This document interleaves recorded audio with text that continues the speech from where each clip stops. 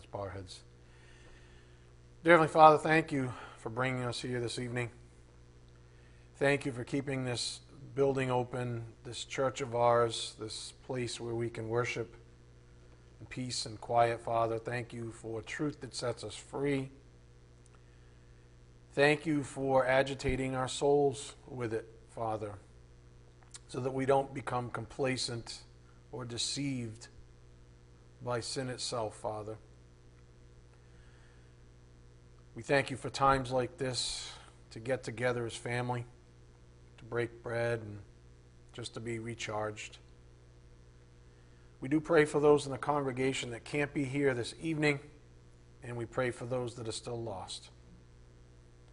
We are most grateful and thankful, of course, for your Son's work, our Lord and Savior, on the cross, to cancel out that debt and to make an evening like this a time to rejoice in.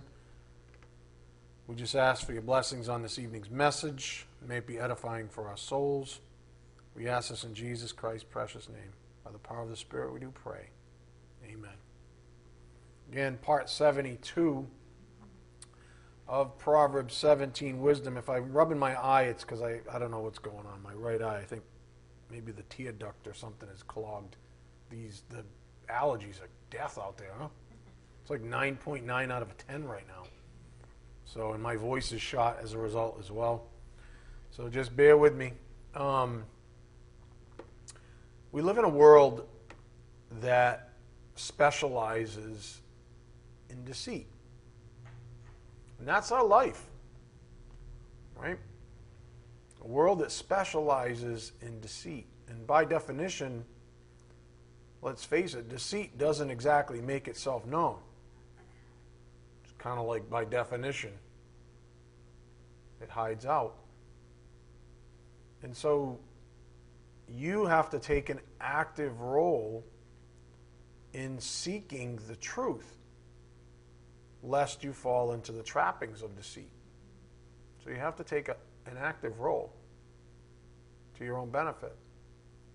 Strangely, though, not really, I suppose, some people want to be deceived because, it's easier, quote unquote, to live a lie than to live in the truth.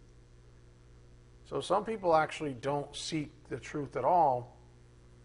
Matter of fact, they kind of choose or they want to be deceived because they believe that life would be easier, living a lie.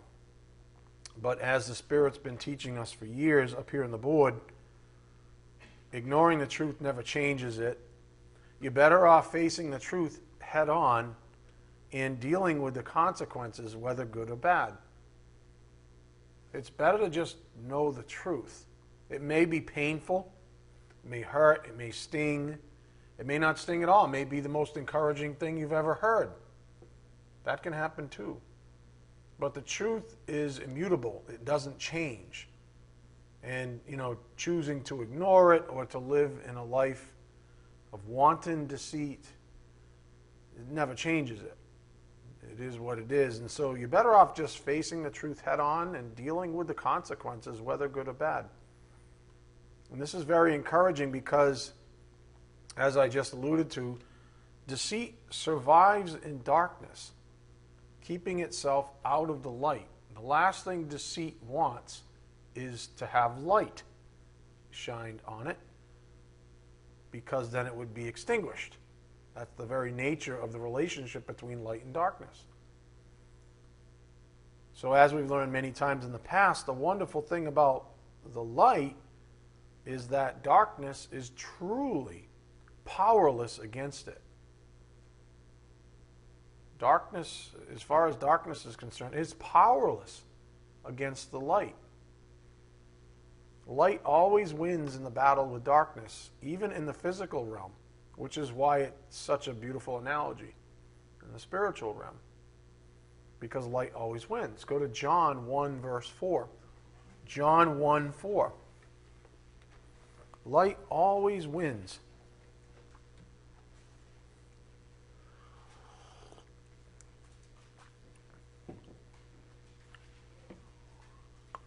You know what I find really encouraging? that group of 3 kids over there. Right?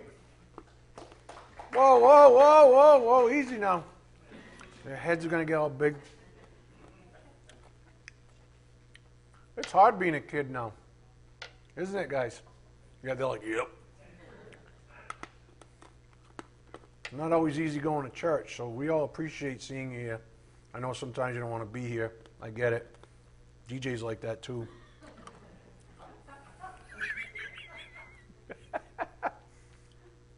John 1:4. In him was life, and the life was the light of men. The light shines in the darkness, and the darkness has not overcome it.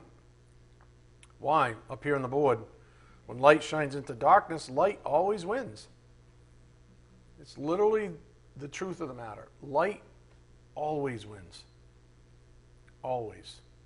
If you are deceived, even if you don't know exactly how, you just know something's awry, then keep taking in the light.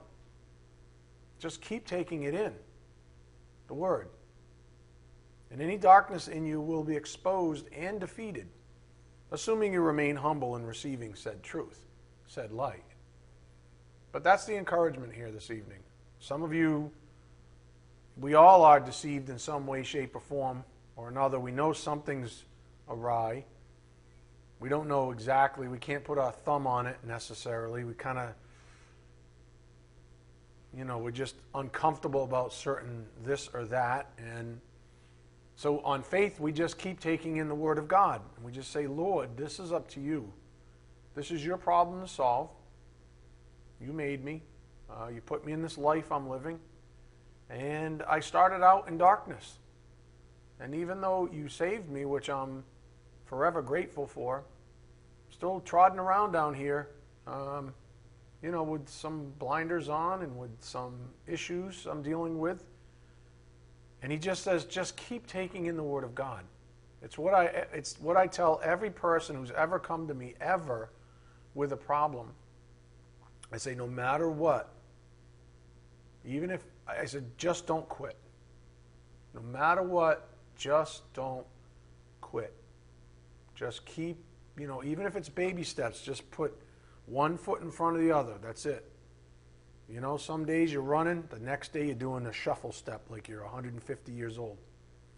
But you just keep going. That's the whole point. Why? Because the light always wins.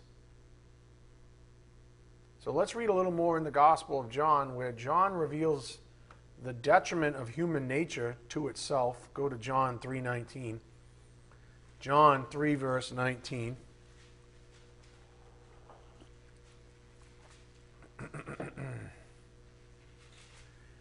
Now, the fact that light always wins is a known fact in the world, in the cosmos. John 3:19, and this is the judgment. The light has come into the world, and people love the darkness rather than the light because their works were evil. And so they said, I don't want the light because it's going to expose me. So I don't really want to know the light because I'm going to be exposed. And so people love the darkness rather than the light because their works were evil. For everyone who does wicked things hates the light and does not come to the light, lest his works should be exposed. But whoever does what is true comes to the light, so that it may be clearly seen that his works have been carried out in God. Again, the point on the board, when light shines into darkness, light always wins. Always. And even the people who don't want it know it. And so they say, I don't want to go near the light because I will be exposed. My deeds will be exposed. And so there are massive amounts of people in this world that don't go anywhere near the light.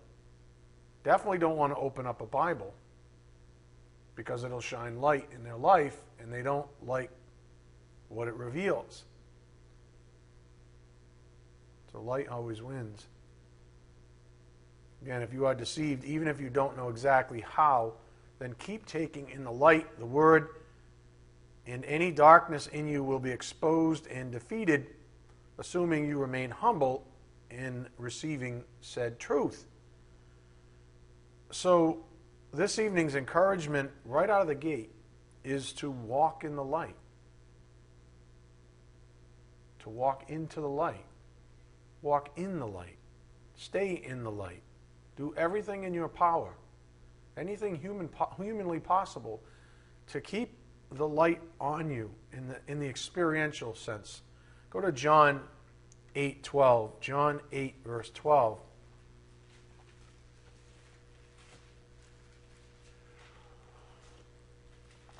Jesus gives us some advice on how this happens, right? Well, how does this happen? John 8:12. Again, Jesus spoke to them saying, I am the light of the world. Whoever follows me will not walk in darkness, but will have the light of life. Whoever follows me will not walk in darkness. So you say, well, how do I keep the light on me? How do I stay in the truth? You follow Jesus. And Jesus Christ, this is him. He was the Word incarnate. If you want to follow Jesus, you follow his book. You follow this book, right? So, as difficult as it may seem to be sometimes, we are nonetheless called to walk in the light. And so there's a real practical reminder here. We are called to walk, not just talk, not just even showing up for church. That is part of your walk. But it cannot end there. It can't be you being religious even about things. Well, I go to church whenever it's open and I read all the blogs. Great. I read my Bible. That's awesome. It's wonderful. It's incredible. But how's your walk? How's your walk? And so there's a real practical reminder here to not just learn the truth or even humbly receive it, but also to walk in it. To walk in it. Remember, there's a big difference between knowing the truth and walking in it. For example, I know that fruits and vegetables are good for my body, but is that enough to keep me healthy? To know that fruits and vegetables are good for my body? Is that enough to keep me healthy? Nope. I have to consume and digest said food. Right? It has to nourish me. Just like the Word of God has to nourish you. Has to help you. Has to get you up in the morning. Has to keep you walking. Ambulating. However you'd like to think about it. Mobile. Moving. Sanctified. All of that stuff we've been learning for years now. It has to become you. It has to become part of you. It has to become part of your DNA, if that makes sense. Not just intellectual assent or intellectual prowess or intellectual or just knowledge. It has to become you. And so you have to digest it so that you can walk in these things. And not to be insensitive, but this is how I thought of it up here on the board. Spiritual bulimia. It's not enough to consume and to even enjoy the meals you receive from this ministry. If you vomit the truth out of you as soon as you leave this church, you gain nothing but increased responsibility to the Lord for what you've been taught. You actually took a step backwards. If you leave here and you just vomit the truth out, you just say, you know what, I heard it, but I don't like it, I reject it, I don't want it. Well, you know what? You're now held responsible to it. So it's like you didn't even stay neutral. You went backwards. Because now you're held responsible to something that you were taught. And you rejected it. So the bar went higher, but you actually went down. And so that's a good way to think about it. It's not enough to consume and even enjoy the meals you receive from this ministry, from this pulpit, for example. If you vomit the truth out of you as soon as you leave this church, you gain nothing but an increased responsibility to the Lord for what you've been taught. as I said in the past, I believe this is why lots of people actually stop going to Orthodox Bible churches like this one. They will literally up and stop. Why? It's because the truth is too condemning. They'll make up myriad excuses as to why they've stopped. But the truth is, it's too condemning, it's too convicting for them, for their human sensibilities. It's not, but to them, in their deception, in their desire to hide in the darkness, to wantonly be deceived, they reject and they leave and they say, I don't want that anymore. However, remember, once a person's heard the truth, the Holy Spirit has something to convict them with. That's part of the problem for them. Because now the Spirit says, you heard that, right? Yep. Well, now we need to have a little chat. Because I'm your true teacher, and I know you heard it, and I know you understand it, because I made you understand it. Now we have to have a little chat. And that's when the games begin. The Holy Spirit will work with the human conscience to pressure a person to do what's right.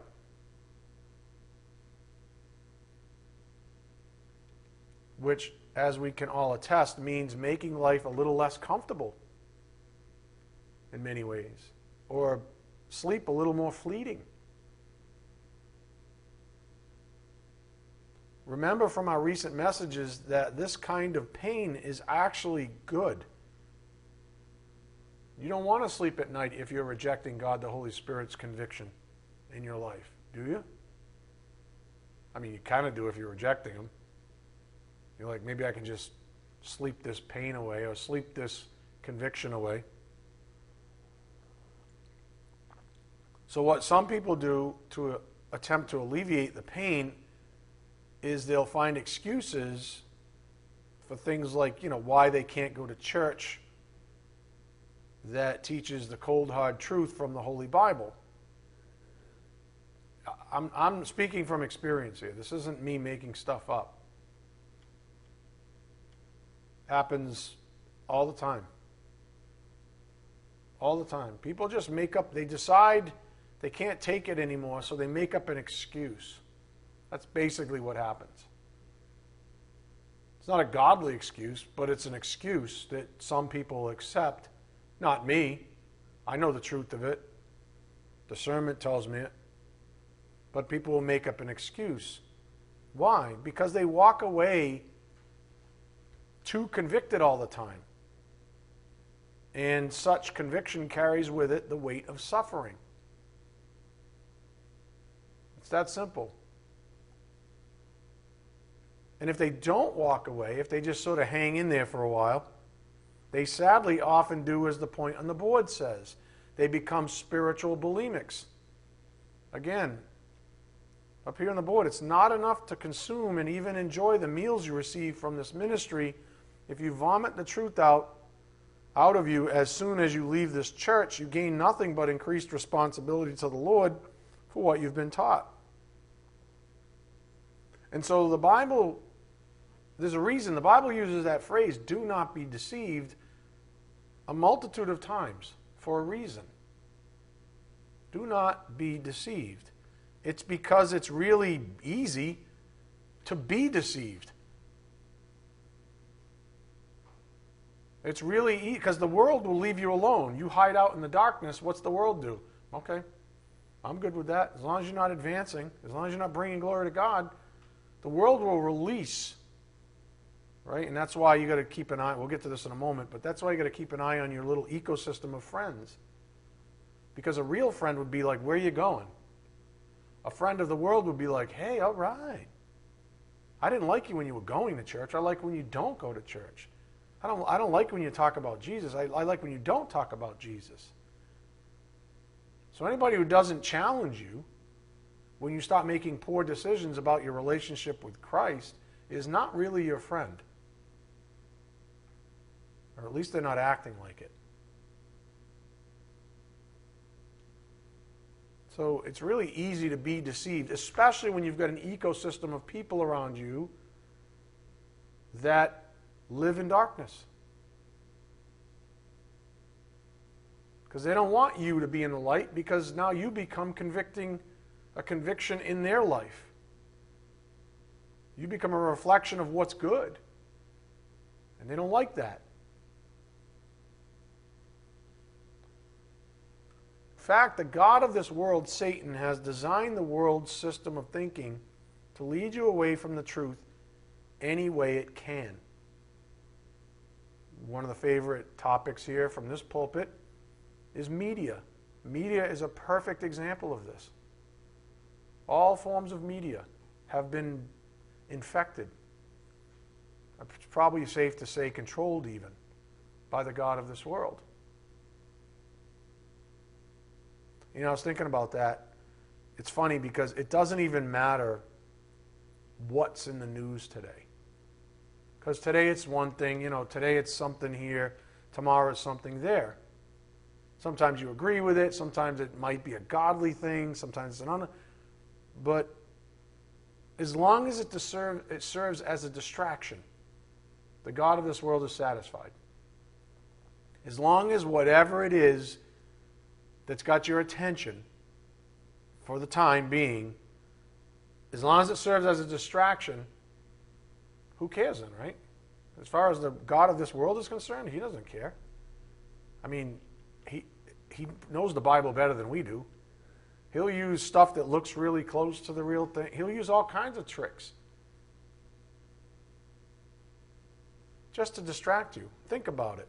Is it fair to say that most people turn on their televisions or watch YouTube or comb through social media posts to, quote, distract themselves? Right? I mean, in other words, do they really sit down and, I gotta do this. You know what I mean? I gotta watch television. I'm going to pay so hard attention to this television program. I'm going to I'm going to study this YouTube video. Oh, no, I'm going to really pay attention to social. No. They go there to be distracted. It's just enough of a superficial exercise that they're just distracted. I think that's fair. Most people will turn on their television when they go in the house. They don't even know what they're turning on. They just hit the on button so that it starts the noise, right? Is it fair to say that a lot of people do not face the facts about their own lives or the state that they're in? Is it fair to say that there's such a thing as a welcome distraction? Anybody ever heard that saying before? Oh, such a welcome distraction. There's such a welcome distraction. So here's my challenge to you, and please think about this long and hard. Up here on the board, why would you ever want to be distracted from the truth? Why would you ever want to be distracted from the truth? That's a fair question. Well, some of you might say, well, it's because the truth is just too painful to bear. I go to church, it hits me right here, and it's just too painful. Or I open up my Bible and it hits me right here, and it's just too painful. Well, I guess God's a liar then. Up here on the board. 1 Corinthians 10:13 in the Amplified reads, "No temptation, regardless of its source, has overtaken or enticed you. That is not common to human experience, nor is any temptation unusual or beyond human resistance. But God is faithful to His word. He is compassionate and trustworthy, and He will not let you be tempted beyond your ability to resist. But along with the temptation, He has in the past and is now and will always provide the way out as well, so that you will be able to endure it without yielding and will overcome temptation with joy." So why would you ever want to be distracted from the truth? We're called to abide in the truth. That's a command, right? That's what God's desire is for us. To miss the mark is what we call a sin. You know what's the right thing to do and you don't do it. James 4:17 says it's a sin. You know you're supposed to take in the Word of God and you don't because it's too painful. You avoid the light like the plague because it's too convicting. I guess you don't believe God. I guess God's a liar. I guess He really can't rescue out of that temptation. So there goes that excuse. I guess unless we want to call out God as a liar, then we've got to throw out our excuses as to why we can't face the truth head on. We have to throw all our excuses out. So I go back to the poignant question still on the table up here on the board.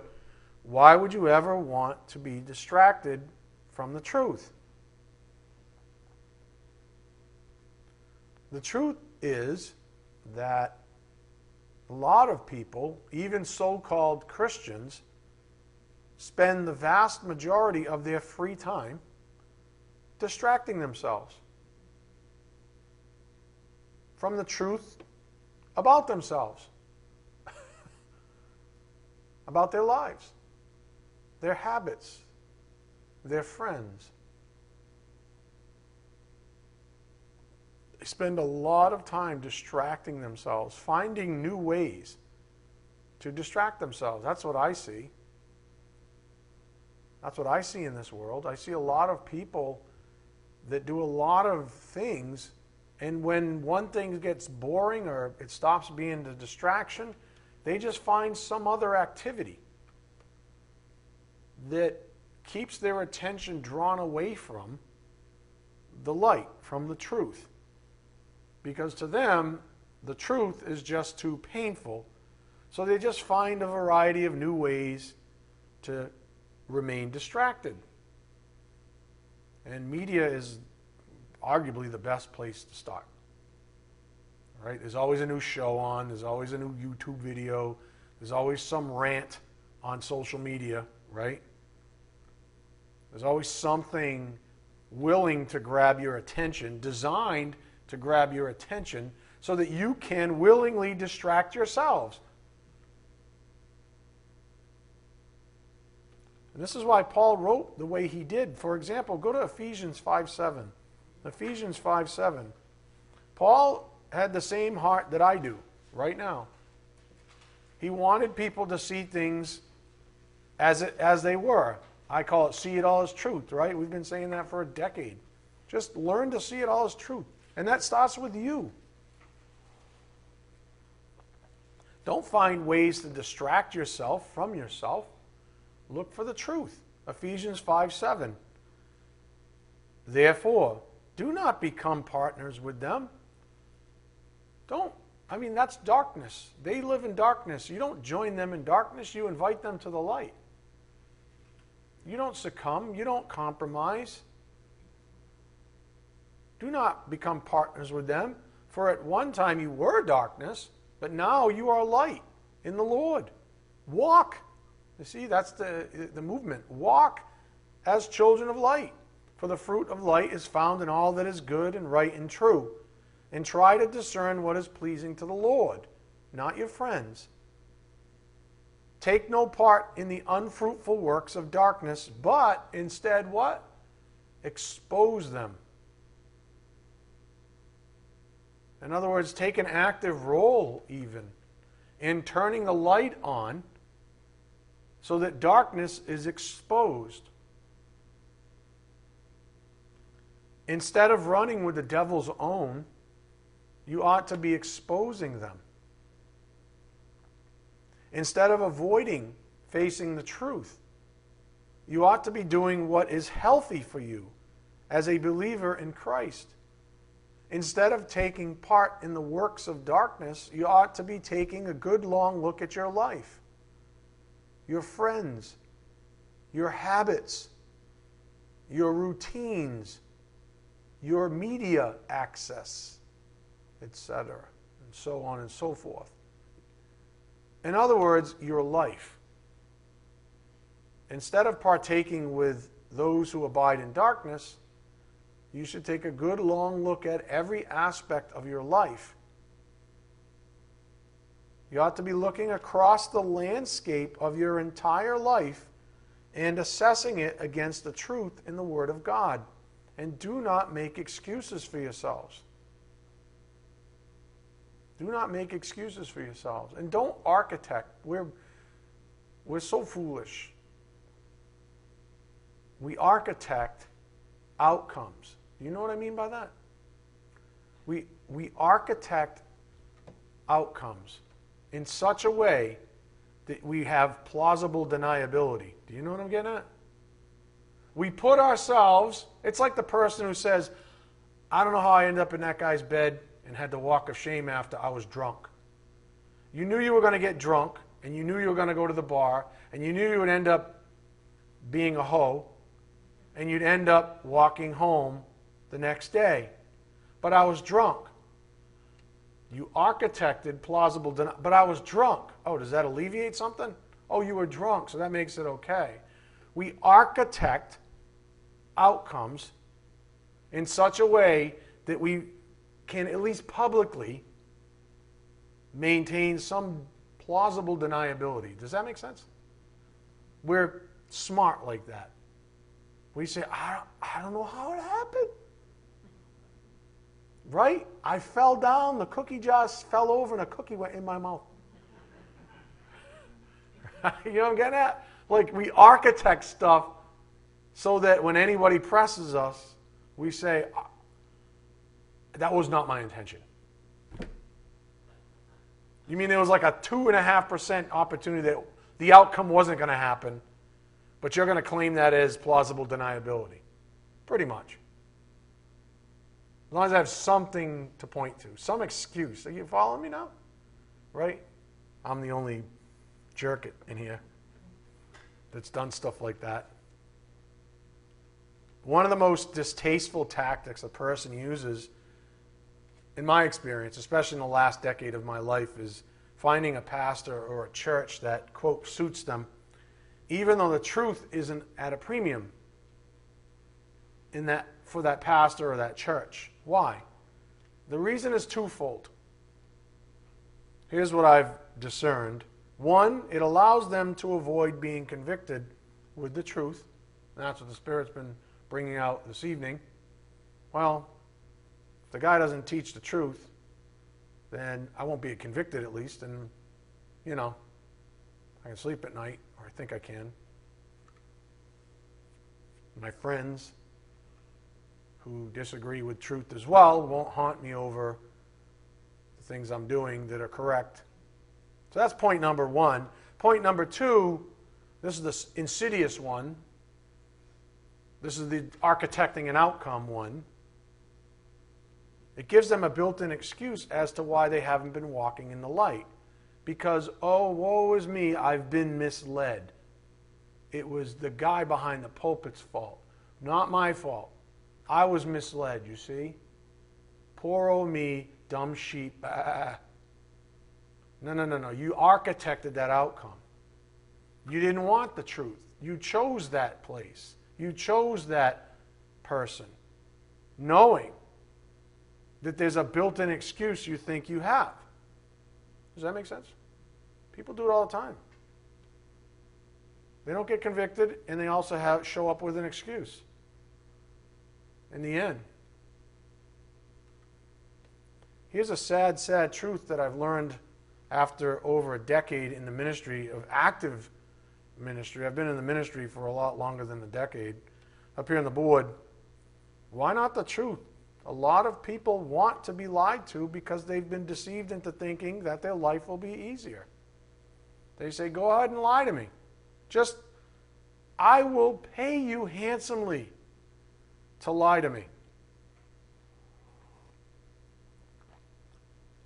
Joel Osteen, anyone? 50,000 people on a Sunday? 50,000? And he's a liar. He won't even defend Christ. People are giving like buku bucks. The guy's like a bazillionaire. Which to me is wrong anyways, but that's a whole other story. So just put that into perspective.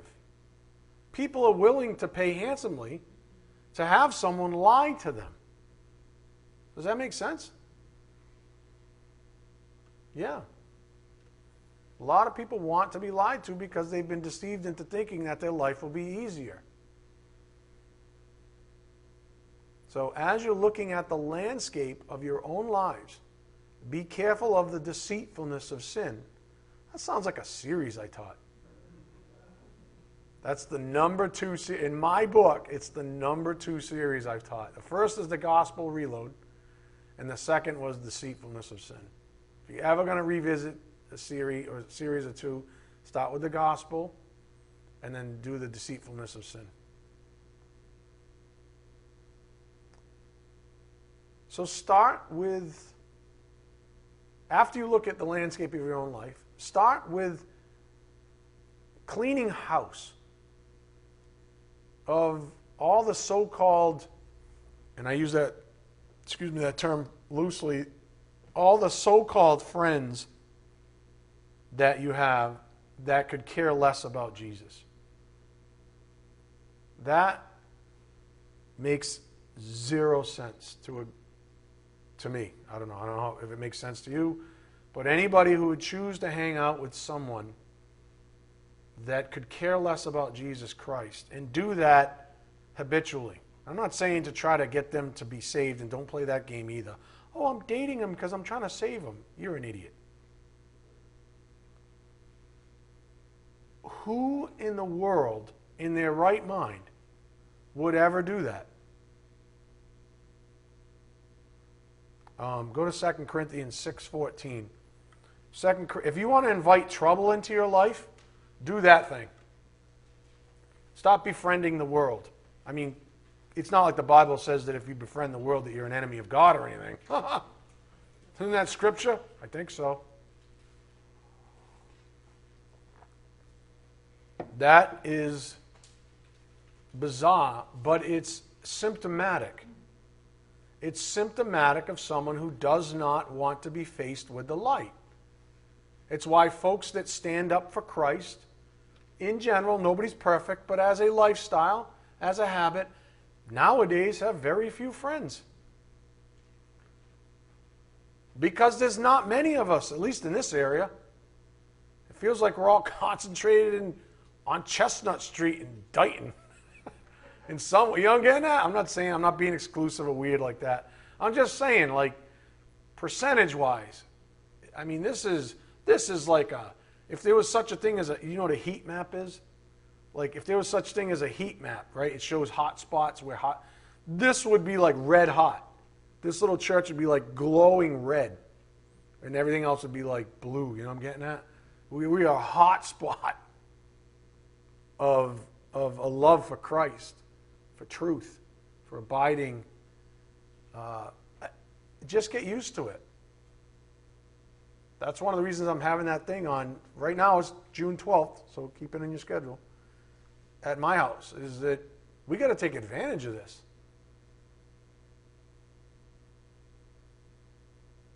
2 Corinthians 6:14. Do not be unequally yoked with unbelievers. For what partnership has righteousness with lawlessness? A good question. Or what fellowship has light with darkness? That's a rhetorical question. Obviously, zero. Right? I mean, that's the whole point. What fellowship has light with darkness? Zero. What accord? Right? Well, in other words, what harmony, what synergy has Christ with Belial? Reference even to the devil, right? Or what portion does a believer share with an unbeliever? Like, if walking or talking or sharing time is like eating a meal together, like we're not even dining on the same thing. Like, isn't that a hoax almost? Isn't that just completely false? Like, an unbeliever and a believer, we don't even have the same appetites. Like, we don't have the same means of nourishment. Like, we don't break bread together. What portion does a believer share with an unbeliever? The answer is none. So I think a lot of us have to really step back and say, well, who do I spend my time with?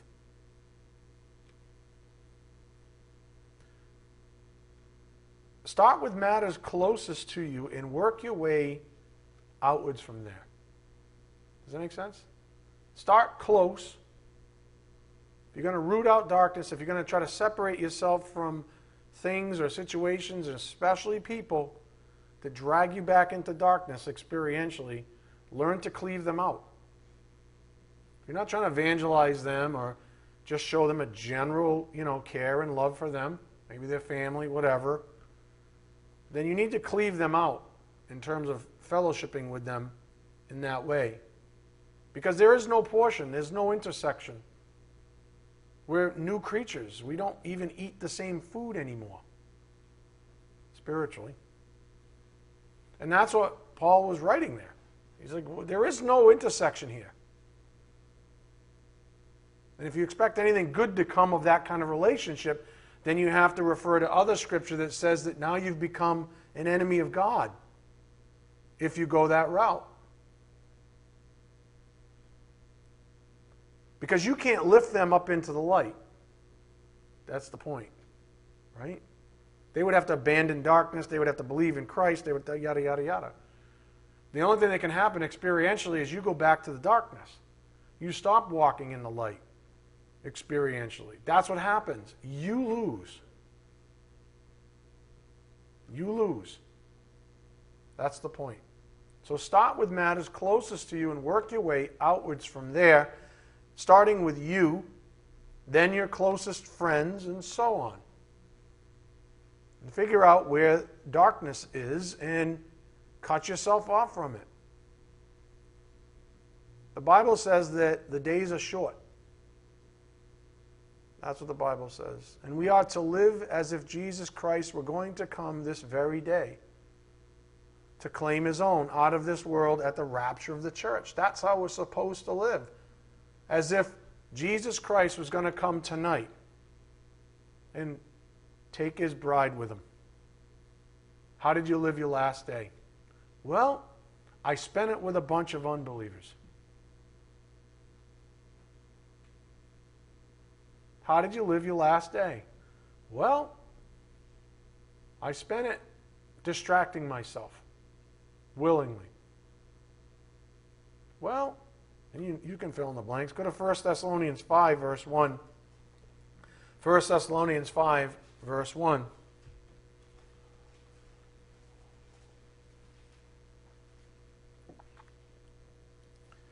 First Thessalonians 5, 1.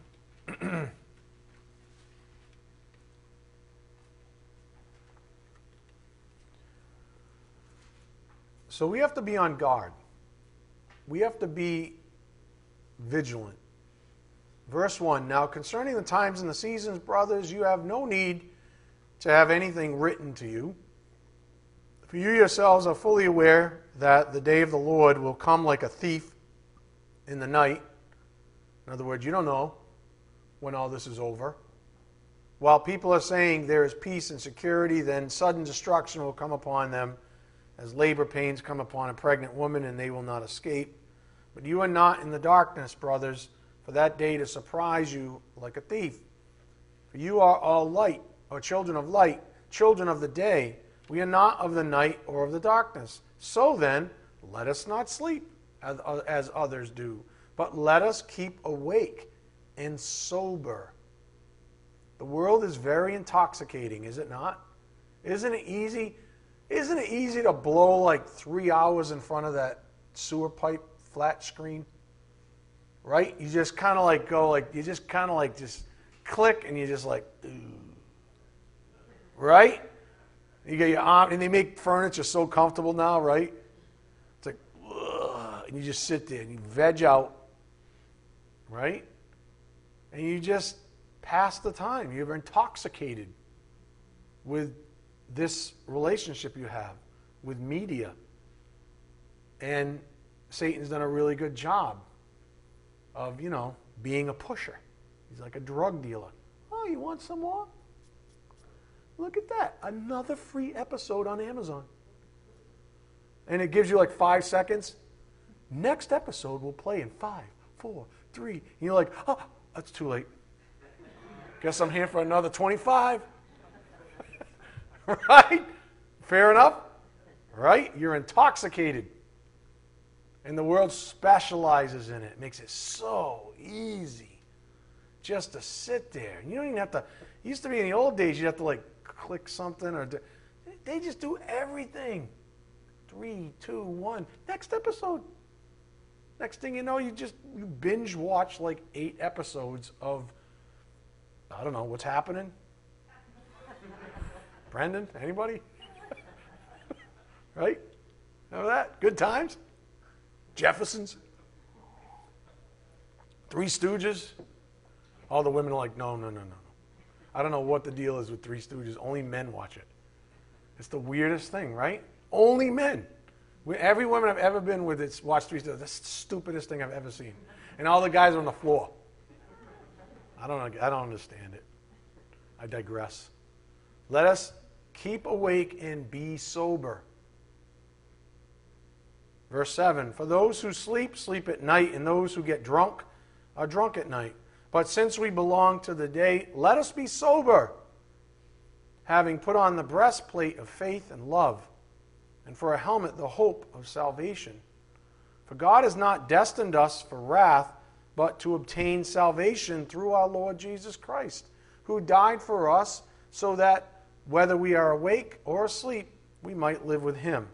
Therefore, encourage one another and build one another up, just as you are doing. And that's precisely what I'm doing right now. I'm building you up. You're building me up. Right? That's why I said what I said about these 3 kids over here. I shouldn't call them kids, but teens, middle, They encourage me. Right? They're like, you don't encourage me.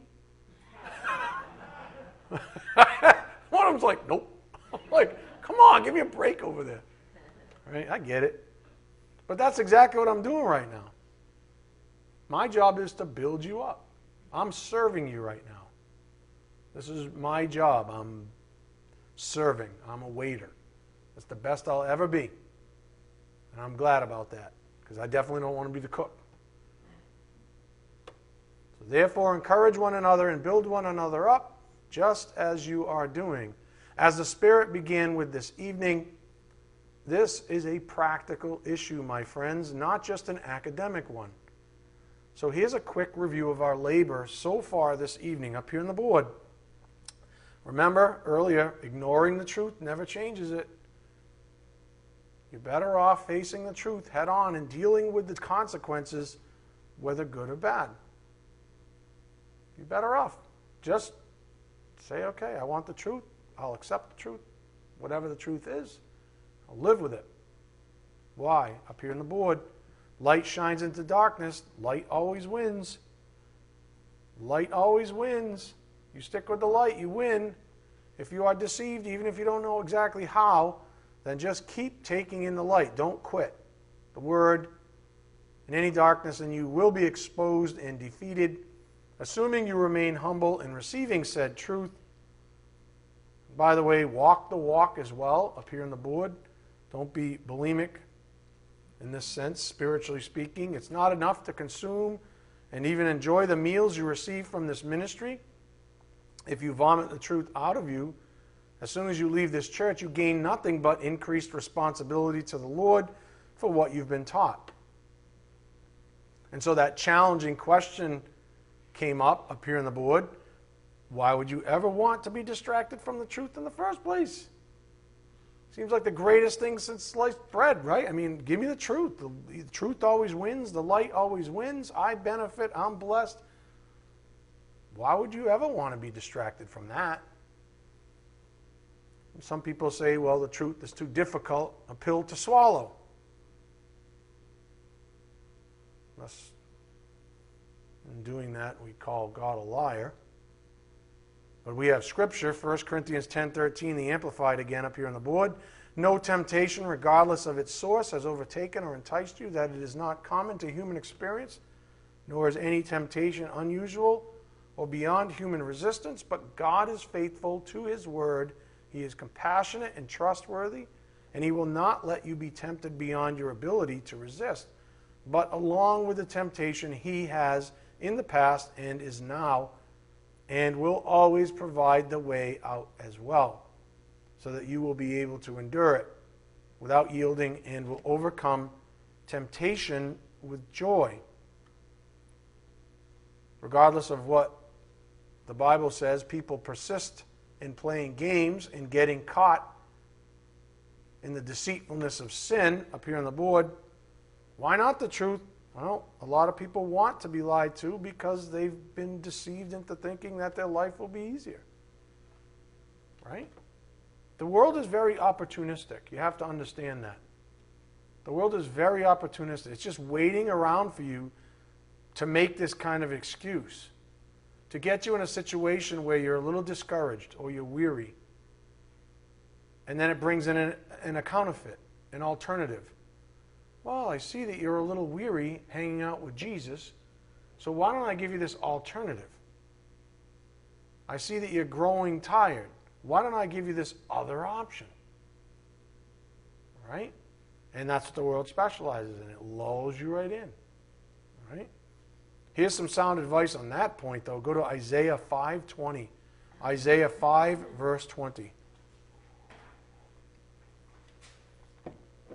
Isaiah 5:20. So we have some advice on that point on the board. Isaiah 5, verse 20. I cannot believe we're almost out of time. I have like 5 minutes.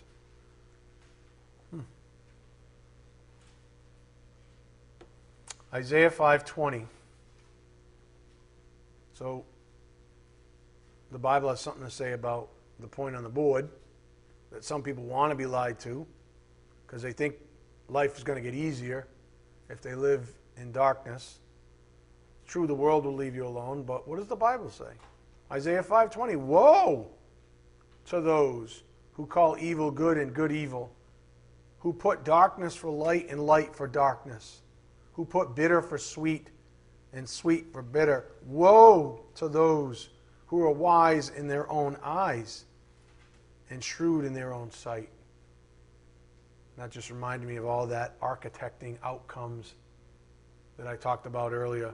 Woe to those who are wise in their own eyes and shrewd in their own sight. See, I'll just live this life where I can architect outcomes and claim, plausible deniability. I'll get really good at all that, and I'll call it light when it's really darkness. And a lot of this message this evening is to refute the false pretense your own flesh is offering you, that you just can't face the truth because the truth is too difficult to handle. The human flesh will always give you that as an out. Say, geez, I think you should quit this ride. I think you should ask to get off this ride. Get off this train. This train's way too painful. This train is turning over stones that, man, we never want it to be turned over. We never want those stones to be turned over. Yeah, we'll go to church and get some of them turned over, but we don't want that one turned over, because that one is like a beehive. That's like a hornet's nest in my life. I turn that one over, it's painful. That one's been hidden away in the skeleton closet for like 30 years. And the truth is like, okay, you ready? Let's turn that bad Larry over. Let's see what's under that rock. Whoa, right? The flesh will always give you an out. Say, that's too much. We're not ready for that. Oh, that's the biggest stinking lie I've ever heard. What do you mean you're not ready? So God accidentally showed you something in your life that you weren't ready for when Holy Scripture says you'll be able to handle it by the power of God? What do you mean you're not ready? There's no such thing as you're not ready. If the truth reveals something to you, you ready? Drum roll. You're ready. Why is there twitching going on? Body language is everything, people. If people start squirming, And that's what I know that's what they've been doing themselves. When people start squirming, like, oh man, here we go. Right? That's undeniable truth. If God has shown you something and you see it, then you are ready to deal with it. So says God. He wouldn't have shown it to you otherwise. Some of you have been going decades. I'm not ready. And God's like, still got the light on, right? I'm not ready. And he's like, I wouldn't show it to you if you didn't have the strength to get through it. But just saying, as long as you reject what I'm showing you, reject what I'm trying to work out in you, reject my sanctification of you, you will stay stuck in that area and you will suffer. And even though you think you're getting off lighter, it's a heavier burden on you. Think about that. If someone's been living with something for 30 years, isn't that long enough? You follow what I'm getting at? Like, isn't it long enough? And if God says it at year 10, okay, you're ready, lights on. And that person persists for 20 more years, saying, I'm not ready, I can't deal with it. I can't look at myself, I can't deal with it. Who's losing out? You could have been delivered from that 20 years ago. You just had to rip the Band-Aid off. You just had to come clean. You just had to humbly accept the truth about yourself, your life, your decisions, your whatever it is that you think you're hiding out on. Wherever it is that you're hiding in the corner, in the darkness. You just rip the Band-Aid off, man. You might be surprised what God will do with you. Probably have a party for some of you. Again, that is a lie. To believe even for 1 second that you can't handle the truth is a lie from the pit of hell. It's a lie from the pit of hell. You can handle the truth. And if God shows it to you, He promises to support you through whatever it means to get through it. He promises. And so whatever that thing is you've been sitting on all these years, I guess what the Spirit's saying is cope with it. Like, trust God. Amen? All right, we're out of time. Let's bow our heads. Dear Heavenly Father, thank you so much for giving us this opportunity to trust you, to believe in you, to take in your word, to relish it, to digest it, to walk in it, Father. We're so grateful to your grace, your mercy, and your love. We just ask for blessings as we take the things we've learned back to the privacy of our own souls. We ask this in Jesus Christ's precious name. By the power of the Spirit we do pray. Amen. Thank you.